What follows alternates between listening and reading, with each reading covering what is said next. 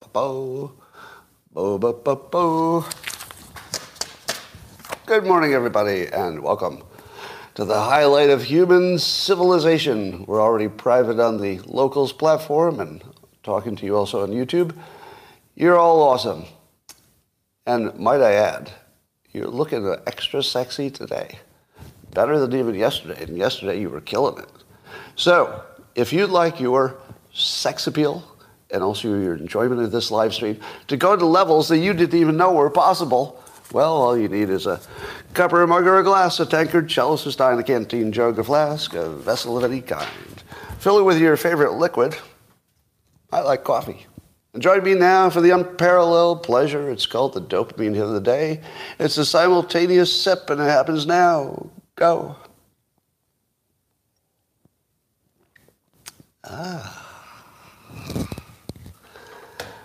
Well, thank the gods of news who have delivered upon us, a bounty. It's a bounty of funny news and interesting news. I don't want to be a spoiler, but it doesn't look like... Goodbye. But it doesn't look like we're going to have World War III. We'll get to that. If you were worried about World War III, probably not. That's the spoiler. All right, let's talk about other things, though. I've developed the best insult for the year 2023. The best insult. I've been testing the sound. I told you I was going to test it, and now I have an outcome. Absolutely nobody likes to hear this. Bob believes in the news. So if you really want to insult somebody, you go, Bob, you believe in the news. Now, I would recommend that you only use this for somebody whose name is Bob. I don't really have anything that would work with other names, but this would work really well if your name is Bob. Bob believes the news, and just walk away. There's nobody who could respond to that. You have to try it out. The next time you're debating about something in the news, political, just look at the person and say, so, Bob, you believe the news?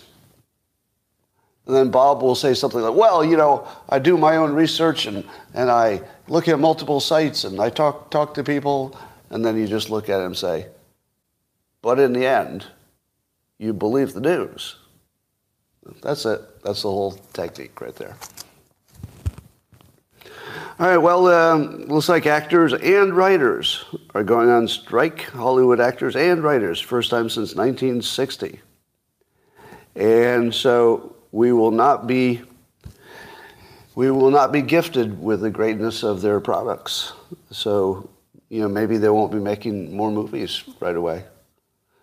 And I can't tell you how different my life would be if I didn't occasionally have to sit through 3 hours of bullshit that I imagined was going to be good, but I was fooled again.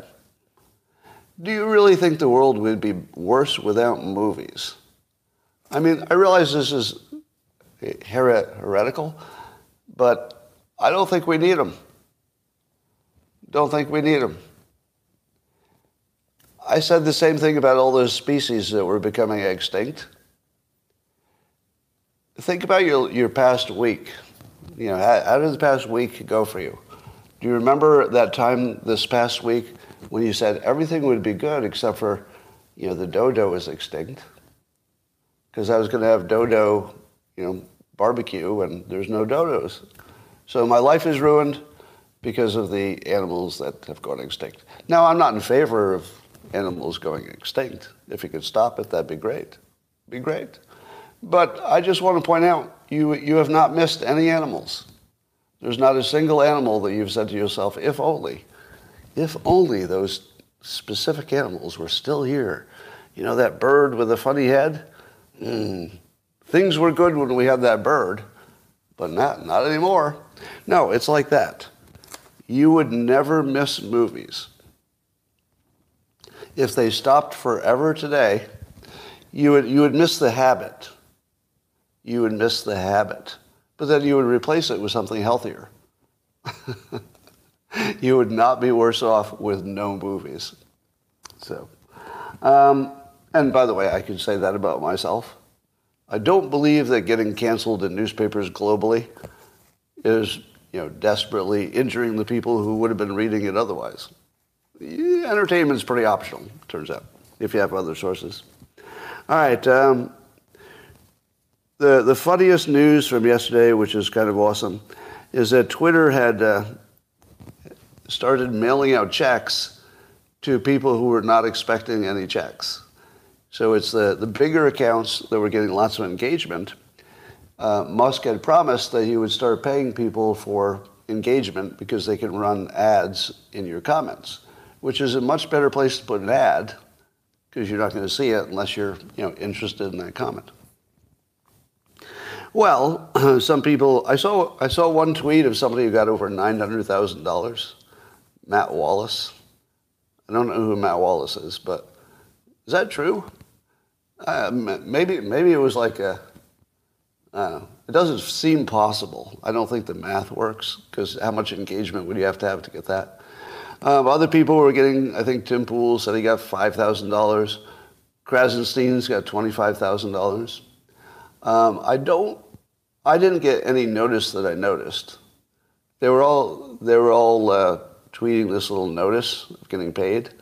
I don't think I have, but it might also be because I didn't start my subscription service as soon as they did. So maybe I don't know, maybe I get paid. Allegedly, I would. So here's the funniest thing about this. So just when people were going to Threads, the competition to Twitter, Elon Musk comes up with a plan to monetize your critics. That's right. The more trolls that come into my tweet now and they yell at me and call me a racist or whatever they want to call me, the more money I make. And the funniest thing about this was Mike Cernovich's reaction. So many of you know Mike Cernovich from Twitter.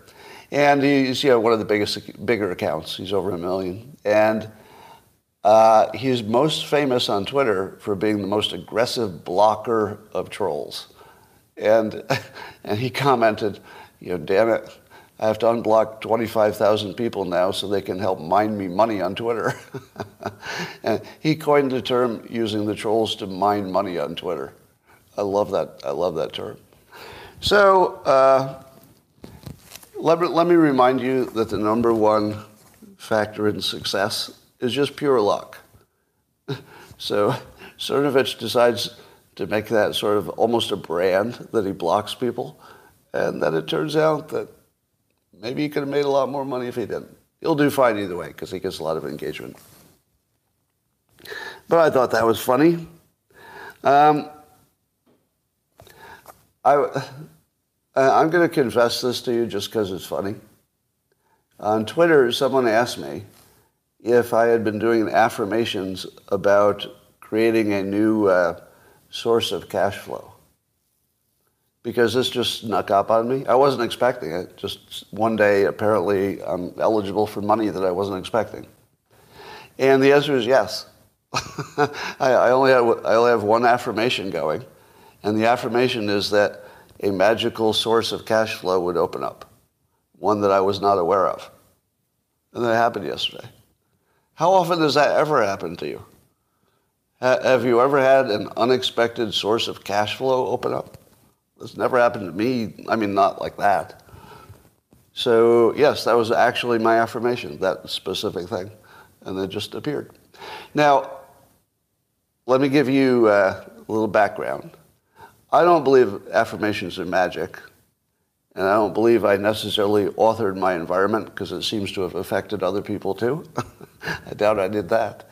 But it is the weird coincidences which you appear to have when you're doing an affirmation is just mind-boggling.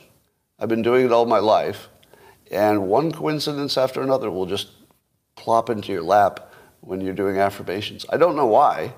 It could be because reality is subjective. It could be that you literally just imagine a different path in your reality that is no more or less real than the one you were on. It's just different. So maybe it's just that. Maybe all possibilities exist, in it like a steady state. Like every path exists, and the only thing that's moving is your consciousness, weaving through the various four-dimensional reality. Maybe. I always think of consciousness like the control point in a program. If you're executing a computer program, it doesn't all execute at once, right? It executes in, a logical sequence. But I always think that point of execution, if the computer program could have feelings, like, oh, I'm now at this point, it would have consciousness. All you'd have to do is tell the program it has a feeling associated with, the specific place that it's executing. And if it felt different in different parts of that execution, it would be conscious. All right. Tucker Carlson is reportedly creating a new media company and trying to raise hundreds of millions of dollars, and he would run that media company on Twitter. So Twitter is beefing up its video services and now allows long form for some bigger accounts, I guess. And Tucker is looking to build his media company that would run on Twitter. And the reason he would run it on Twitter instead of YouTube is censorship. So one of the things that Elon Musk has created is a safe place for creators, which is also paying them. And I also wonder if my incentives will change. I feel like they will. Because I spent much of yesterday, I couldn't even get it out of my head thinking about the worst thing I could tweet that would get the most engagement, because now that's monetized. And I have to talk myself out of it. All morning long, I've been talking myself out of it. I'm coming back with my full cup of coffee to start the show, and I'm thinking of a tweet. I think I'm going to say that Taylor Lorenz is the hottest woman on Twitter. Just because I know it'll get a lot of engagement. I barely know what she looks like. I just know people are really mad at her right now. That's all it would take. But I didn't do it. Because it's not creative. If you do creative things for a living, you have these sort of standards that develop accidentally where you go, that's not creative enough. So if I were to immediately go out and just do troll bait tweets, I would not feel good about myself, even if I made money, because it would be so uncreative to do that. However, I don't know if you noticed that Mr. Beast, who is an enormous social media presence, if you're not aware of him, Mr. Beast on YouTube and Twitter, just one of the biggest accounts of all time. He's just legendarily gigantic social media presence. And he said that he would give the money from his engagement this month to whoever had the most engagement on the comments to his tweet. So all the people jumped in with, trying to compete because if you got 1 month of Mr. Beast's Twitter money, I don't know what that would be, but it's a big number. And he makes so many millions a year that he could give away $1 million. It wouldn't even touch him. So I thought, damn it, I think I can compete for this. My competitive juices were just automatically triggered because it's a contest. And Mr. Beast says 22 million followers. 22 million. 22 million followers. That's a lot. Anyway, I decided to enter the contest, meaning I made a comment that I hoped would get a lot of tweets. And I got absolutely smoked by Bill Pulte. Bill Pulte just comes in and says he'll donate the money. And I'm like, oh, I can't beat that. Come on, Bill. So I think his engagement was something like 50 times mine. All I did was post my Dilbert Reborn comic today about the outcome of the cage match between Dilbert's CEO and another CEO. I won't say it on YouTube, but let's just say it definitely wouldn't run in a newspaper. So you'd have to look at it yourself. If you want to see it, I took it outside the paywall just to compete. Normally you wouldn't be able to see Dilbert Reborn. It's behind the paywall. But If you go to the Mr. Beast tweet, you can find it there. Possibly the funniest thing I've ever written. I actually think that's true.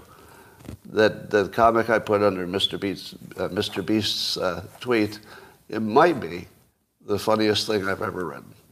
It's just me. So your mileage will differ.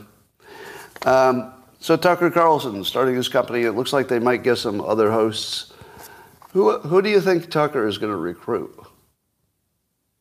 If Tucker Carlson starts his own, thing with other hosts, who would he recruit? Because the problem is everybody who's notable already has a pretty good job, right? The people working at Fox News, could they really imagine that they would get a bigger paycheck doing this? I don't know. And, other names I hear you say, they already have their own thing. Glenn Greenwald already has his own thing. Dan Bongino, his own thing. Megyn Kelly, her own thing. So there actually aren't that, Geraldo, there actually aren't that many people who are big name, let's say, voices in the political realm, who are also looking for a job. Because the thing that makes you that prominent is that you have a platform that's already working. So that's going to be tough. It's going to be tough to recruit. But wouldn't it be interesting if he recruited young? Let's say he looked on Twitter and found the people who are just killing it on Twitter but don't have their own platform yet. That'd be fun. Yeah, that'd be really fun. So we'll keep an eye on that. Zero Hedge tweeted that the use of Threads, the competitor to Twitter, is down 20% from Saturday, and user time spent is down 50%. Now, I have not checked Threads in a few days. I did sign up just to see what it's all about. Haven't felt any need to check it in 2 days. I've checked Twitter 400 times. Why the difference? Well, here's the mistake that Zuckerberg made, which sounded like the smartest thing he did, which might have turned into the dumbest thing he did. So one of the features when you sign up for Threads is that you can automatically bring all of your follows over, not the people who follow you, but the people you follow, you can bring over to Threads. So I brought all the people that I follow because they look good and they have good pictures, because that's what I do on Instagram. If your pictures are good, for whatever reason, I follow you. Maybe it's attractive people I want to look at. Could be that. And so I bring all those people over, and then I see what happens when they're forced to produce content that's only text. It didn't go well. It's some of the worst tweeting or threading you've ever seen in your life. All the people who look amazing when they have to talk, it all goes right the fuck away. They don't have anything. It is so amazingly uninteresting to read the threads from the same people that I happily follow on Instagram and will continue to. Their Instagram posts are great. There was a reason I followed them. But boy, when they start talking, there's nothing to see there. There's just nothing there. A typical tweet would be like, I don't know if I should wear socks today. Okay. All right. Let's talk about your socks. So, as I tweeted about that, it turns out that moving my Instagram followers to Threads did not give me the Algonquin roundtable effect I was hoping to achieve. Now, I'd like to look to the 5% of you who understood that joke for a reaction. Anybody understand that joke? Algonquin roundtable. All right, some of you got it, good. The rest of you will just have to Google it. The Algonquin roundtable. Add that to your snooty vocabulary. There's some things that, if you know them, it sort of signifies, that you're sort of a well-informed person. It's like the use of the word zeitgeist or eponymous. I couldn't even say it. If you ever use the word eponymous or zeitgeist or Algonquin roundtable or Schadenfreude, thank you. Excellent one. If you use any of those words in normal conversation, you're kind of a douchebag. Talking about myself because I do use them. Kind of a douchebag because there's a very high likelihood that the person you're talking to doesn't know what those words mean. In a normal American circle, 5% would know what all of those words mean.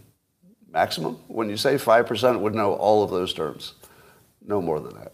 So if you learn them, oh yeah, and solipsistic.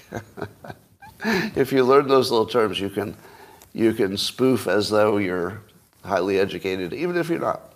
It works every time. All right, what else is going on? Disney's business is slumping. Of course, you're going to say, is it because of the fight with DeSantis? And is it because of politics and their wokeness? Is that why they're having low traffic in their theme parks and their movies from Pixar are not doing well? Is that why? What do you think? Do you think Disney is suffering because of wokeness? I'm going to say no. I'm going to say no. I'm just going to make a hypothesis. What could it be? What could it be? What would cause Disney to slump?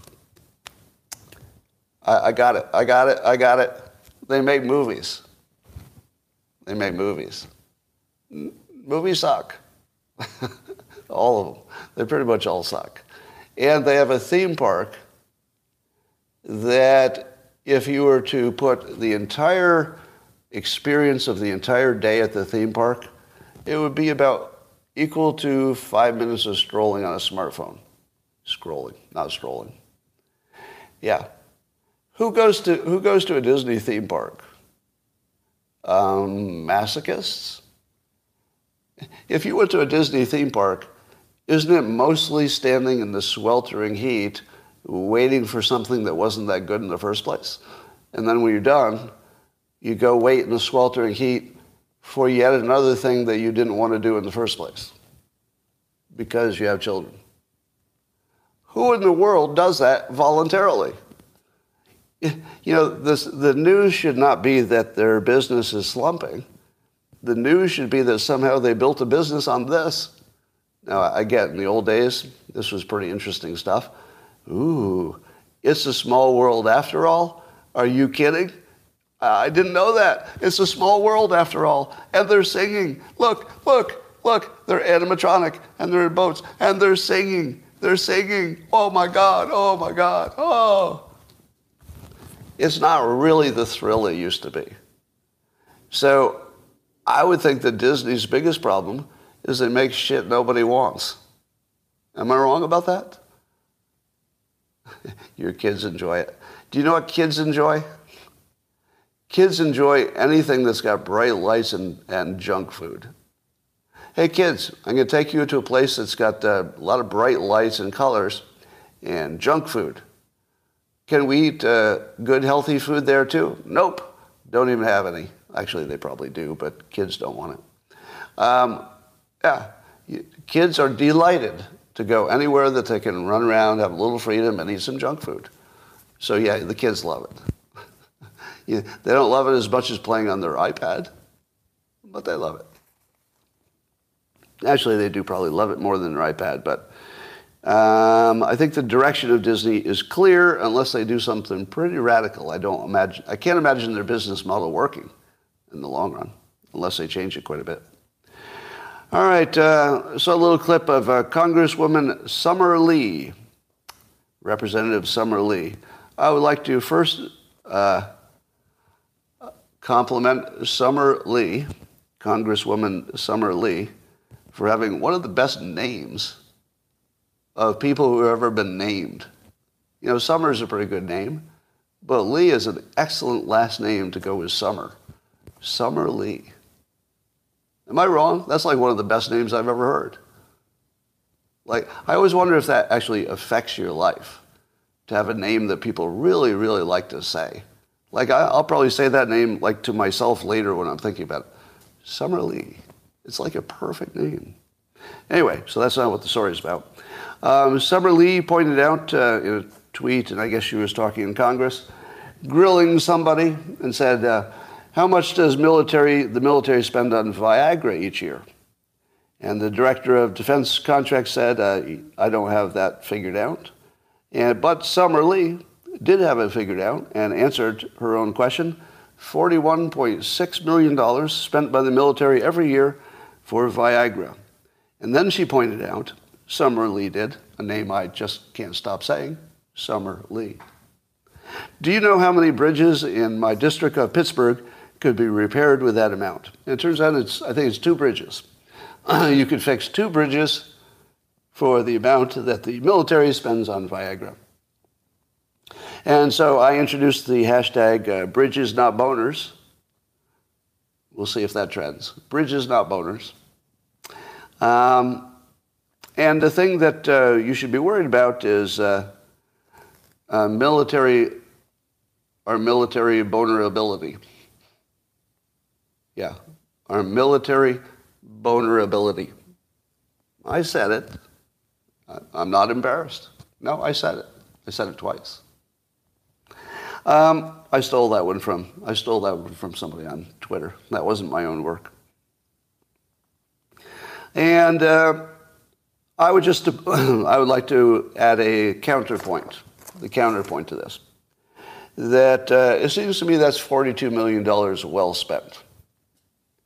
Because you know what I don't want? Maybe this is just me. I'd like to get a feel from the audience. I don't really want a military that can't get hard. Is that just me? Is anybody with me? I want a military that's rock hard all the time and ready to rock. They'll fight or they'll fuck, you know. And if you interrupt them after they've taken the Viagra, but before they do the thing they want to do, well, they'll fight. I like them angry and turgid. Harder the better. I think that's the best money we're spending. I want these guys to be saluting at all times, if you know what I mean. And I think you know what I mean. All right. So, Summer Lee, you're awesome. However, I do like I like a hard military is what I'm saying. It takes hard men to fix things sometimes. Well, CNN is directly going after Biden in ways that you would not imagine they would do unless they really don't want him to run for office. All right? So you don't expect CNN to just directly go after the Democrat, but they did. And it's the kind of story that seems designed to take him out of the office. See if you think this is just unbiased news, because they're criticizing their own side in a sense. Is it just unbiased news and welcome? Or is it clearly designed to remove him from office? Right? So the article is about how the big donors are worried that he's not worth the money. If you want to kill somebody's campaign, run a story on CNN, the one that everybody on your team is aware of, and tell them that big donors, other big donors, I'm not going to name them. Oh, do you need the names of the big donors? No, I'm not going to give you the names of them. But trust me, I've talked to people. Those big donors, who I won't name, are very hesitant. They're looking for somebody else to give money to. Now, if you were a big donor also, and you were on the verge of giving Biden a lot of money, and you read in CNN that other big donors have decided they might not or are not, wouldn't your money feel wasted? That's the play. The play is to make the other donors think they're wasting their money by saying that there's so much doubt and he might not run and he might be replaced. And the big donors, when they say big donors, do you know what the synonym for that is? They don't say it out loud.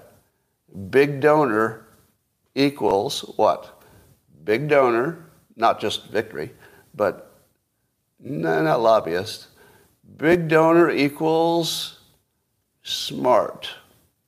Smart.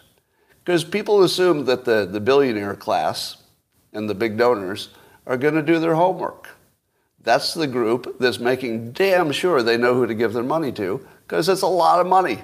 And they're smart, high-functioning people who are not just guessing. They're doing good risk analysis, and they know where their money's going. So if you say, oh, I don't know if you knew this, but the smart big donors, the smart ones, the smart billionaires, they've decided not to give money to Joe Biden. So, I mean, you can if you want. I mean, that's up to you. It's a free world. You can give your money to anybody you want. But the smart ones, they've already decided not to. Now, you tell me. I'm exaggerating. That's hyperbole. The article doesn't go that far. But don't you think this article is designed to take him out? And of course they mention, people are looking at the alternatives and all that. It feels like it's designed only for that purpose. It does not feel like news. It doesn't even have the vibe of, we just wanted to inform you as a citizen. Nothing like that. It just feels like a play, an actual op instead of news. All right. Let's see what else is going on. Michael Schellenberger tweeted this. There's some entity called Public.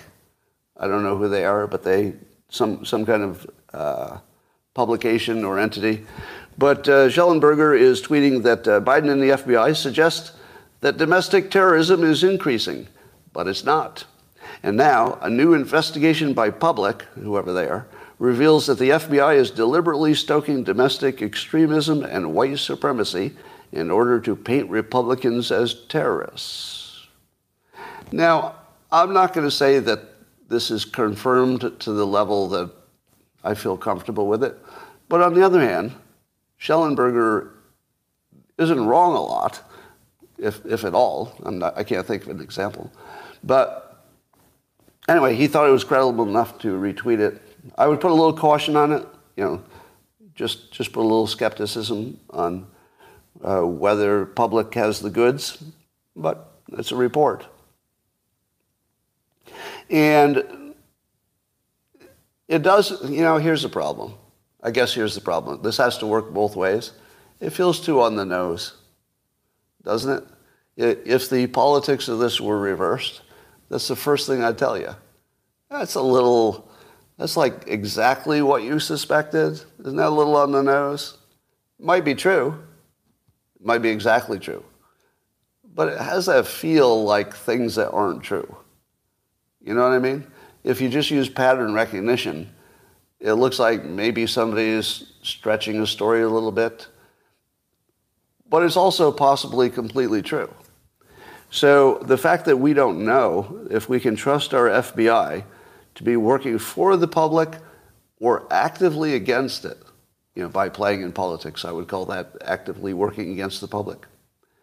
Isn't that weird? We actually don't know if the FBI is actively working for or against the public. That's pretty scary. Anyway, so it does seem to me that white supremacy is the new hoax. So maybe I should add that to my hoax list. FBI white supremacy hoax. What do you think? I think we should call white supremacy a hoax at this point. Now, you know how the argument always goes, right? The side that disagrees with you will tell you if there are 3 white supremacists in a group of 80 million, all 80 million are white supremacists, right? That's where we go next. So next we go that, if you have 2 or 3 in that group of 80 million, probably the whole group's white supremacists. And you know where it's going. There's not going to be any question. But if the rate, apparently there's some jiggering with the numbers to make it look like the white supremacy was worse than it was, and that maybe that was intentional. It's scary, but we don't know how much is real. So there was a story today about a Republican representative who was speaking in Congress, and he used the phrase "colored people." A black woman whose name insisted that that be stricken from, and then the individual who said it, realizing that he had misspoken, said he would like to revise the record from colored people to people of color. Does that sound reasonable? He immediately went up. No argument. No argument. He immediately went up and said, I'd like to revise that to people of color. And then the woman who was challenging it said that's unacceptable. She wants to just take it out of the record. I don't know why. I feel like amending it would get her more than taking it out. Because amending the record, if there's any record of, I don't know, if they keep a record of what God amended, wouldn't it be better to show the path? To show he said something, you misspoke, you corrected it, move on with your life? All right, here is my overall opinion on this topic. Don't care. Don't care. Do you know why? The reason I don't care is because black Americans have been promoted recently to full citizenship and full respect. Full respect. Full citizenship. That just happened with the affirmative action thing being overturned. Once you have full citizenship for the first time, in my opinion, we don't care about this. Now it doesn't matter. Nobody cares. Nobody cares that you were offended by it. Do you know why? Because if a white person had been offended in, let's say, the same fashion, nobody give a shit about that white guy. Nobody. How about an Asian American was offended in the same way? I don't give a shit. Do you? I don't care who got offended by something that was just clearly misspeaking. Don't care at all. And the reason I don't care is not because I don't care. It's because you've been promoted. It's literally because Black Lives Matter. I can't agree with you more that you need the full respect of a full citizen. Take it. We're offering it. I mean, the whole world is offering it. Just take it. You'll love it. Have you ever seen there were studies, I don't know if the science backs this, but I believe it has been studied many times, that if you take students and tell them they're good at math, they get good grades. If you take students and tell them they're bad at math, they don't, because they think they're bad at math, they get bad grades, relatively speaking. Now, if that's true, then the ending of affirmative action should, in the long run, have the effect of making everybody think that they could be good at math. You know, if somebody tells them they're good at math. So I think the end of affirmative action is an insanely positive thing for Black America that looks like an insanely bad thing at the moment. I get that. There are certainly individuals who are maybe counting on, rules being different and got disappointed. And that's a real thing. That's a real problem. But overall, the full respect of being a full citizen of the United States is way more important. That'll get you more in the long run. Make you feel better, make you perform better, make everybody like you better. It's all good. It just doesn't feel like it in the short run. Well, more to this point, 13 attorney generals from different states, 13 states, sent a message to their states that the affirmative action decision that applied to colleges must also be applied to corporations and businesses.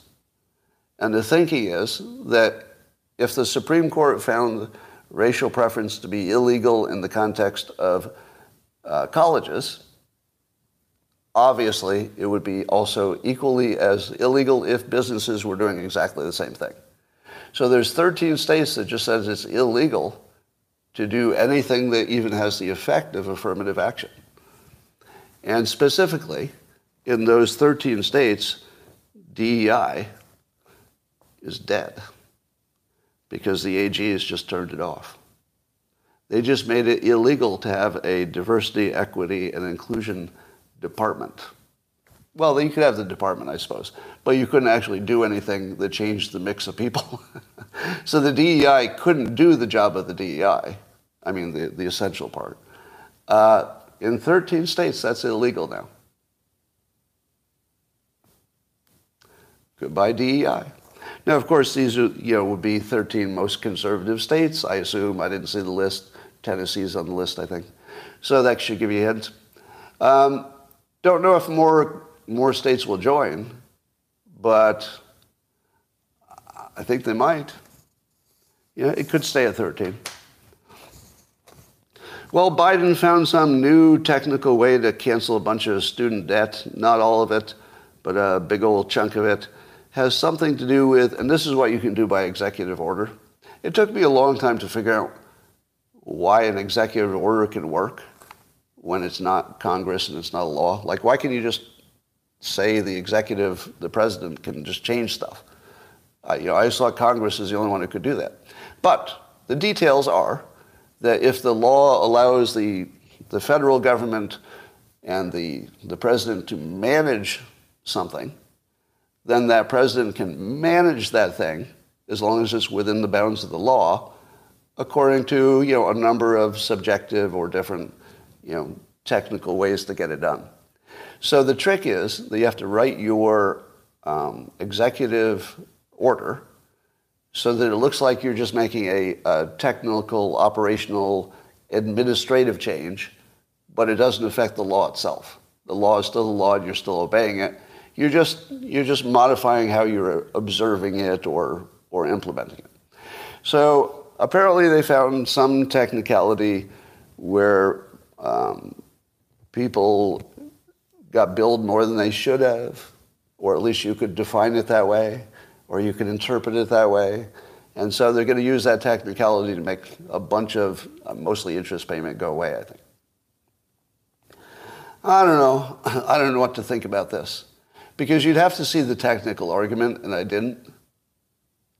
But if it's true that these people were paying money that obviously they didn't need to, well, then we need to fix that. And then that would be a good thing that he's doing. But I don't know if that's the case. Maybe it's just a bullshit technicality to make it sound like he did more than he did. Well, if you were following social media today, you saw some frightened people say that Biden is calling up reserves in the U.S., and the worry would be that the reserves are being called up because of Ukraine, and that it's a preparation step toward putting boots on the ground, American boots on the ground in Ukraine, which I think we all think is the worst idea of all time.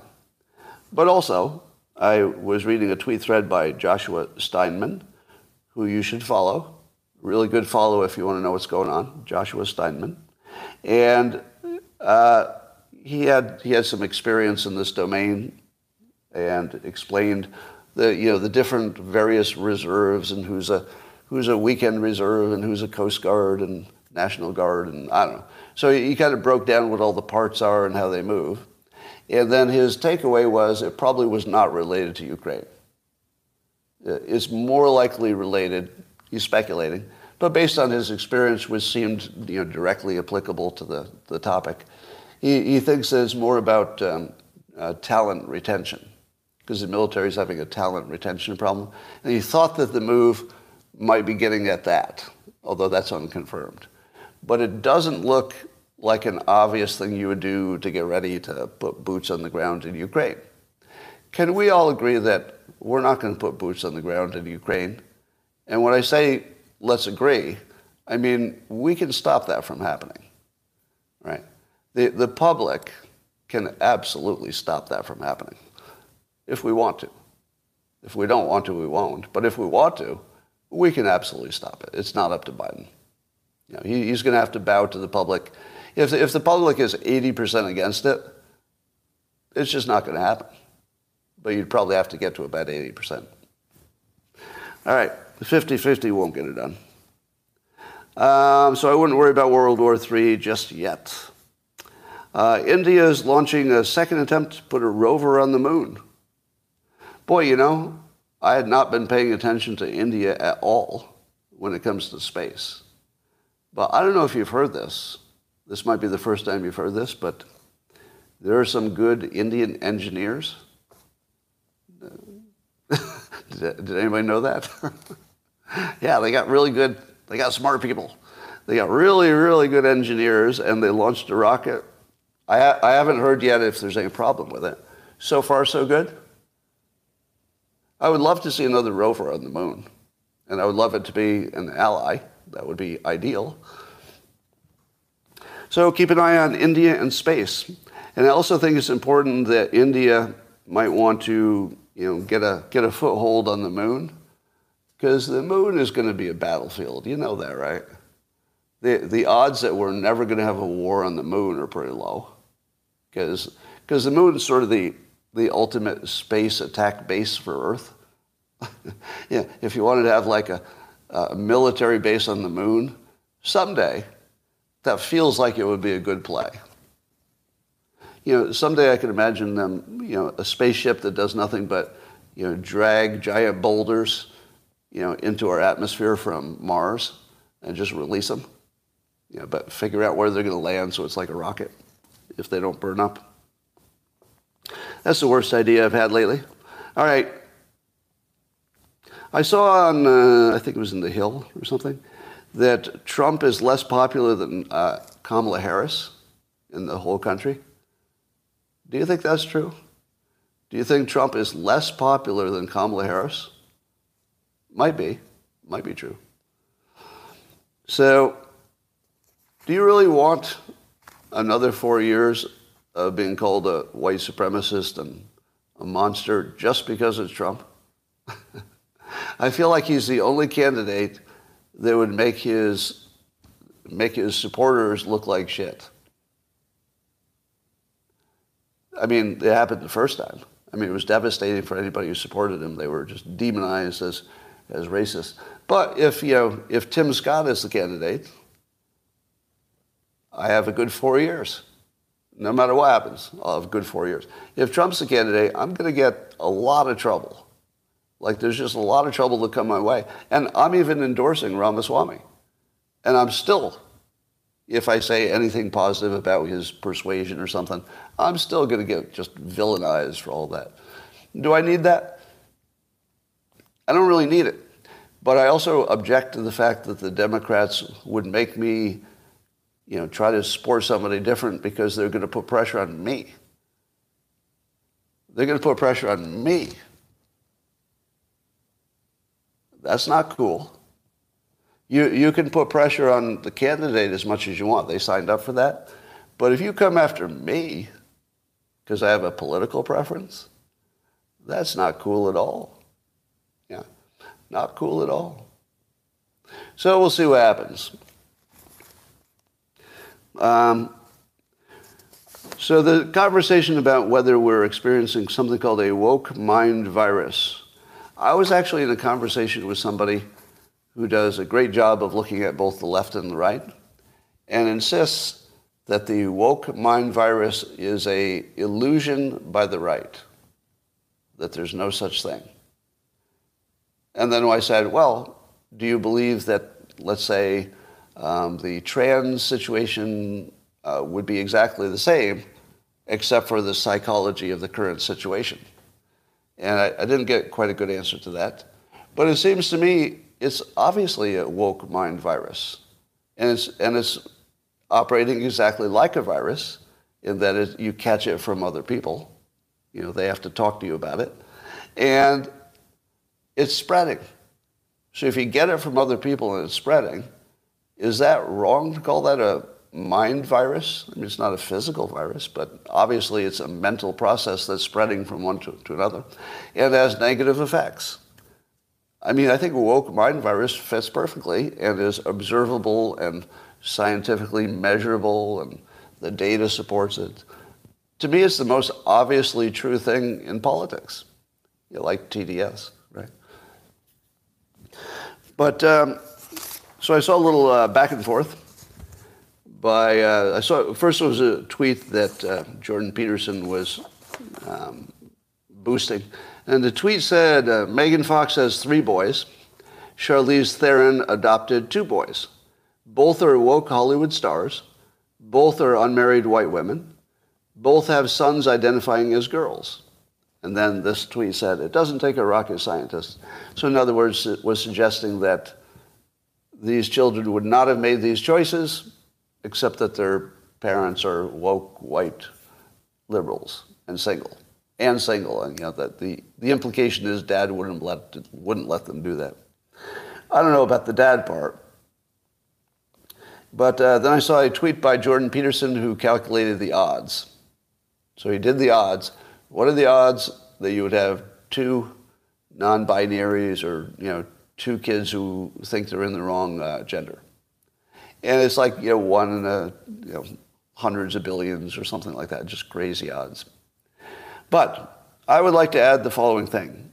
I've talked about the McMartin School preschool case before. I think it was 70s or 80s, I forget. Was it 80s or 80s? Yeah, it was in the 80s. And the famous case, just to remind you, it's well documented, you can see it on Wikipedia, is that there was a preschool in which there were allegations that the children were being tortured and used in satanic rituals, and that there was a basement under the school in which they took the kids and did all kinds of very elaborate rituals and everything. And the reason that they were accused of this is that that's what the children said.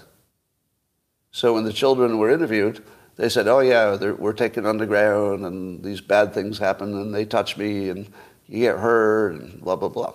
And one child after another had a story that had these same satanic elements. And so it went to trial. The people who owned the school had to go to trial to defend themselves against being Satanists, which they had no connection to whatsoever. No connection to Satanism whatsoever. But yet they were really Satanists, and they had a secret basement under the school. Now, think about this. They went to trial even after it was discovered that the school has no basement. Pretty much most of the charges involved being taken into the basement, which didn't exist. And everybody agreed it didn't exist. Well, the good news is that the McMartin's school defendants, they won. They won completely because there was literally no physical evidence or anything to back up the children. But then you say to yourself, but the children are not nothing, right? You had lots of children, and they were telling similarly terrible stories. You can't ignore that, right? Well, here's how we figured out how to ignore it intelligently, which is people who knew what they were talking about, people with the right kind of skills, looked at the videos of the investigators interviewing the children. And they learned very quickly that the investigators were putting the ideas into the children's minds. And at that age, and when you put them in this like high pressure situation where they're alone talking to a cop, imagine being a little kid alone being interviewed by adults about something pretty important. Apparently, you can get the kids to agree to whatever it is you think that they should be agreeing to. And that's what happened. So the explanation of the McMartin school preschool case is that children can be really easily hypnotized, brainwashed, to saying things that are completely untrue, so long as the person asking the questions is leading them. So it's not about asking the questions, it's about leading them. So the difference would be this. So if you didn't lead them, you'd say, hey, little Bobby, is there anything happening in your school that we should know about? Is there anything that worries you? Have you heard any stories? Something like that might not be leading them, depending on what else the kid had heard about the situation, right? But if you say, were you taken into a secret basement? And the child says, no. Nobody said, why don't you come down here and you'll enjoy this? No. But so the head of the preschool never said to you that we have a place we go, a location, a room in which we'd like to take you. Well, okay, yeah. And was that the basement? Yeah, that was the basement. And what did you do down there that was satanic? What? Satanic. What satanic things did you do in the basement? I didn't do any satanic things in the basement. Well, but did anybody put you on a table and have like blood or something? Well, yeah, I was put on a table. So that's what happens when somebody in power interviews a very young kid. Remember, this is preschool. Preschool. These are really little kids. And those kids they will adopt a fantasy as a reality without even really being too aware of the crossover point. It's really dangerous. Children can be hypnotized by their environment. They can be hypnotized by questions. They can be hypnotized by simply reading the intention of their parents. They can be hypnotized by overhearing a conversation. That's all it takes. They just have to overhear a conversation, and a little kid can be completely hypnotized.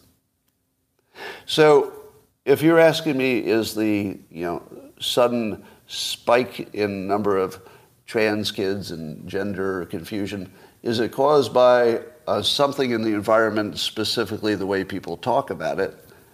Yes. I can tell you I'm an expert in this domain, meaning persuasion, and it's obvious, right?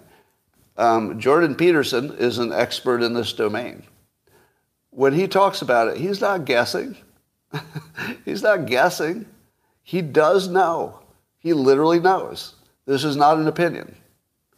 I mean, I suppose you could call it an opinion, but there's no way he's wrong about this. This is solidly right in the middle of his sweet spot, right? So if your job is plumber and you're disagreeing with him, stop it.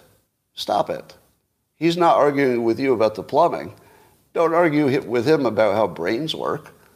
That's not smart. Go fix your plumbing. He won't tell you your plumbing is wrong. You just don't tell him his cognitive behavior stuff is wrong. So yes, it's very obvious. I don't know about these particular Hollywood women. I'm not saying that I know anything about their specific situations, but it's very obvious that children are being brainwashed into gender confusion. Very obvious. There may also be other things. When RFK Jr. talks about maybe something in the environment, could be. What's that called? Atrazine? There's some chemical in the water that turns frogs into female frogs or something. But I would certainly look into that atrazine stuff. You could imagine that there's an interplay of two forces. One force is changing the chemical balance of the children, and the other force is the hypnosis, and one makes the other easier. Very, very easy to imagine that that's happening. Don't know, but very easy to imagine it. And just a preview, in tomorrow's Dilbert Reborn, which will not be public, for only the subscribers will see it. So you can subscribe either on Twitter or the Locals platform, scottadams.locals.com. But anyway, tomorrow's Dilbert Reborn comic features Dilbert's CEO, who lost a cage match with another CEO, and apparently they had a bet, and so that boss has to marry the other CEO, even though Dilbert's boss is not gay. So he's trying to figure out how he can pay off his bet of marrying the other CEO while not being gay. And so Dilbert recommends atrazine. So the CEO tries some atrazine. And if you want to know what happens after that, you better subscribe. There's my commercial for the day. I saw Jim Jordan tweeting that Joe Biden's FTC wanted Ernst & Young to punish Musk's Twitter. In other words, the FTC was putting pressure on the accounting firm, presumably this was Twitter's accounting firm, to slap them down, to basically do something bad to Twitter. And if they didn't do something bad to Twitter, they'd pay for it later. The FTC putting the hammer on Ernst & Young. Now, I don't know how much of that is right. That feels like a Twitter story, meaning like we're not hearing the whole story. But it's pretty messed up if it's true. I'll just say, big if true. I suspect there's more to this story, so don't buy it completely. All right, Joel Pollack was writing about, there's a thing coming up in the election that you probably need to pay more attention to in terms of prediction. And that's the New Hampshire primary for the Democrats. Now, Joe Biden is going to skip New Hampshire and what's the other state? Iowa? He's going to do South Carolina because that's a big, diverse state. Yeah, so he's going to skip New Hampshire and Iowa, partly because he doesn't know he would do well. You don't want to go into New Hampshire and lose to somebody on the first one. That's a bad look. So he's just going to skip it. However, RFK Jr. will not be skipping it, and he's pretty popular in that part of the country. So if RFK Jr. pulls off a win in the first primary, at the same time Biden's cognitive decline is happening, and the same time that the big donors are saying, maybe not, could that be enough to swing the momentum toward RFK Jr.? And I guess the only real answer is it could. And even though Joe Biden is skipping New Hampshire because it doesn't represent the country and it's small, that's not how people are going to see it. People are very trained that New Hampshire matters, even if it doesn't. In our brains it matters. It doesn't matter in the real world, in terms of its size. It's such a small thing. But yeah, it actually could change the psychology of what's possible. And that change could absolutely create a path for RFK Jr. So I'm not saying it will. I'd bet against it. If I had to put a bet on it, I'd bet against it. But it's definitely within the realm of, 30% possible. Kind of a serious consideration. All right. I had a observation about the Andrew Tate lover boy charges in Romania. So according to Tate, and of course he's not the final authority on this because he's selling a version that he wants you to hear, but he says that the only charges that got put on him by Romania is that he was making girls fall in love with him, and it's called the lover boy approach, which is, by the way, not even illegal in a lot of places. But in Romania it is. And the idea is that you seduce these women, and then when they think they're really just your girlfriend, you use your persuasion to turn them into sex workers. And then you take some of their money. So that's the lover boy technique. Now, what Tate did, and I think he admits it, is that he had girlfriends fall in love with him, and he did, in fact, create an opportunity for them to do webcam, sex talk stuff. Now, he says he didn't take any of their money. I don't know, one way or the other. That's just what he says. The prosecutors say something else. But I don't think the girls are complaining. So my understanding is there are no witnesses against him, and that there's no victim who is willing to define themselves as a victim. So after all of this, there's not one person in the real world who says he victimized them. None. There's actually none. Now that's his claim, right? For all I know, there could be hundreds of them. But his claim is that there's nobody. But in the Romanian system, the Romanian Department of Justice, they can declare that the woman is a victim, even if she says, "What are you talking about? I'm no victim. I didn't get brainwashed. I was offered this opportunity by somebody I care about a lot, and then I decided to take the opportunity because it looked good." That's what they say. Now, you might ask, are they under duress? Are they being maybe bribed? Are they afraid? Are they afraid? Or are they just in love? Maybe they're just in love with him, so they don't want to say anything bad. But it is a weird situation that there's no victim. In terms, at least no victim who admits being a victim.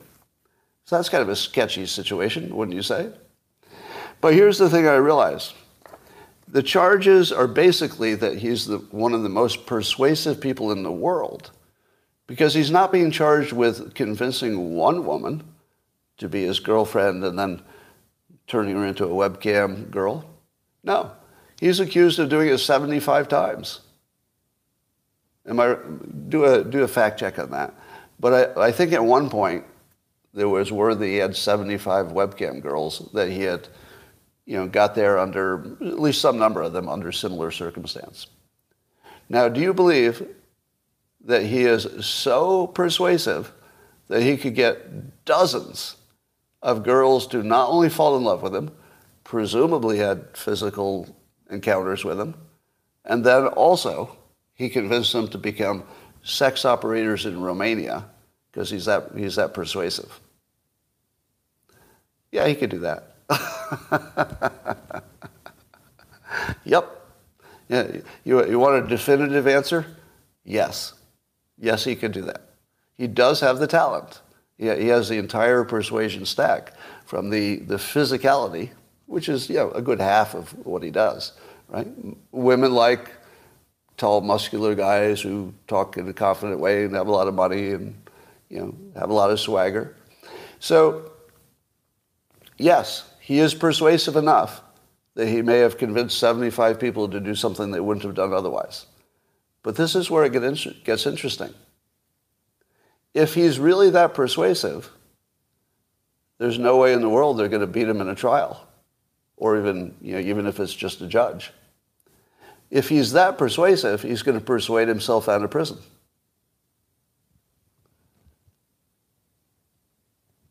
Yeah. So Tate said that he got him to do TikToks, not webcam stuff. So that's what he said to Tate. Separately, he's said that he had webcam operators. So he said it. It's not from news reports. But it could be. It could be that none of the women who were part of the charges were on webcams. That's possible. It could be that they were only doing TikTok. It's also possible that they were using TikTok as a way to get customers for a webcam business, and the prosecutors can't find evidence of the webcam business. Maybe they just don't have access to those records. Because if somebody did a bunch of webcams, but nobody recorded it, and whoever would have records of that is maybe a company in another country that doesn't want to give you access, it's entirely possible that there was like massive webcamming, sex webcamming, but it's impossible to prove. Because you go to the girls and you say, were you webcamming? And they go, no, I was just TikToking. What do you do if that's their story? Because probably they don't want to be implicated in anything sketchy either. So they might say, no, I didn't do any of that webcamming. Can you prove it? Can you prove I did some webcamming? Maybe they can't. It feels like they could, but maybe they can't. Anyway, so here's the funny part. If Tate is as persuasive as the prosecution says, then he's also persuasive enough to get out of the charges by literally persuading himself out of jail. Does he have the talent to actually persuade himself out of jail, if he's being targeted and or actually guilty? And the answer is yes. Now, I got some pushback on my tweet because somebody said, Scott, trials are about evidence. The evidence will determine whether he's found guilty. To which I said, oh, get back in your time machine and go back to 1953. Because in the world of today, no, it's not about the evidence. If it were about the evidence, everybody would have agreed on OJ, right? If it were about the evidence, Biden would be in jail, right? It's never about the evidence, not with high-profile stuff. It's about persuasion. And so the government of Romania is trying to enter a persuasion contest, which is what a trial would be, a persuasion contest, against, allegedly, one of the most persuasive humans on planet Earth, which actually he is. I don't know if he's in top 5 or top 10, but he's one of the most persuasive human beings on the planet, right? That's just a fact. And how does he lose a jury trial? Because he also has, the brains and the strategy. He's a chess player. I mean, he's got the whole thing. How does he lose? Now, there are two possibilities. One, he really is as persuasive as the Romanians claim. If that's true, then he'll persuade himself out of jail. Two, he's not very persuasive at all. In which case, how did he persuade 75 women to move to Romania and do webcams or TikToks or whatever? How do you do that if you're not persuasive? So there's sort of a logical problem here. If the charges are true, he'll go free. If the charges are false, he's innocent. And there's only two possibilities. It's true or false. And they both get him out of jail. Is that weird? That he has two paths and both of them are getting out of jail. Unless it's rigged, which is a very good possibility. Unless it's rigged. So his suggestion was that maybe Great Britain was trying to suppress him because his message wasn't good for the youth of Great Britain. And I think there might be something to that. There definitely might be some political little pressure on Romania to tamp him down a little bit. Maybe. Seems reasonable. But we'll see how that turns out. It's probably the most interesting contest in the world because he genuinely is more persuasive than any prosecutor is going to be. Like, I don't know what kind of evidence they have, but if that evidence isn't just super airtight, with witnesses who admit they are victims, I just don't see how he can be convicted. He's just too good at this, specifically this. We'll see. That, ladies and gentlemen, concludes my amazing live stream. The very best thing that's ever happened to any of you.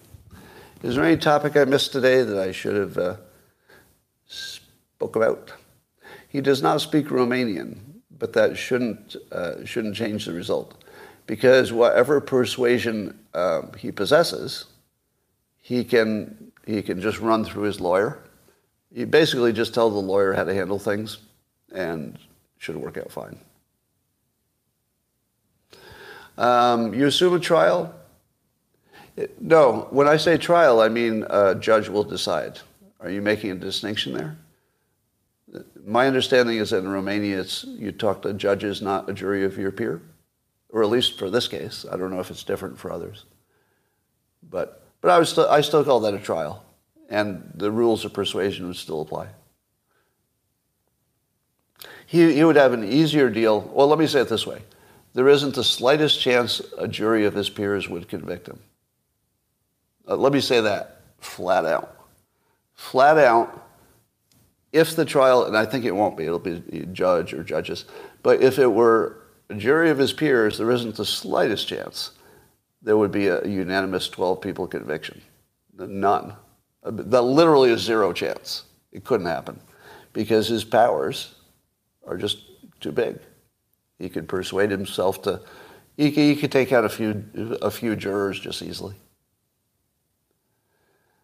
The Nexium cult leader was very persuasive, but still received a 100-year sentence. Now, good point. That's a good point. But do you think he was as persuasive? I think there's a level of difference here. Because I never even heard of Nexium until they got in trouble. But the entire planet heard of Tate. So I would say the Nexium guy had skills, but he was still a B+ compared to what you're seeing from Tate. You know, Tate's at the A++ level of persuasion. You know, by the way, I don't like him personally. I just want to make sure you know that. Don't like him personally. Personally, nothing. But I've promised I'm going to call balls and strikes, as they say. God, I hate saying that. Calling balls and strikes. Let's retire that. It's such an NPC thing to say. But I told you I'd say when people had good persuasion and when they don't, and you could probably learn. Watch his technique, and you could probably learn. All right.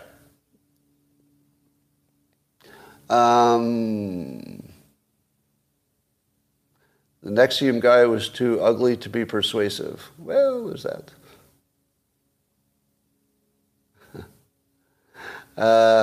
Who's your favorite puppet? Please discuss The Sound of Freedom. No plans to watch it. I recommend you don't watch it either. Not because it isn't great and not because it isn't important. It's like I'm not going to watch things that are going to bring me down. I get the topic, right? If you understand the topic, I feel like that's enough. All right. I'm in the zeitgeist. Cool pool vacuums? I don't. I wish I did. That's the worst suggestion I've ever heard you make. What would be the counter-argument? Give me the counter-argument. What's the argument for watching it? If you're aware of the situation, let's say you read a review or you read an article, what would be the point of suffering through 2.5 hours of the worst thing I could imagine? What do you get from that? You need to be talking about it. Now, I'm out. I'm tapping out. I'm not going to do every topic. And I'm not going to turn this live stream into that. All right? There are plenty of people working on that and doing a great job. The fact that you're begging me to talk about it tells me you already know about it. You don't need me. All right? Whatever's happening in that domain looks like it's happening exactly the way it should, meaning that somebody made a movie, it's very persuasive, and it's getting tons of attention. You don't need me for this. You would need me if it were getting no attention. And then I'd probably actually have a different opinion. But at the moment, I'm not additive. I would be just one more person to make you think about bad things. And you have enough people making you think about bad stuff. So you don't need me. So I'm not minimizing the problem, and I'm not minimizing the movie. I'm saying it's doing fine just the way it is. It doesn't need any extra help.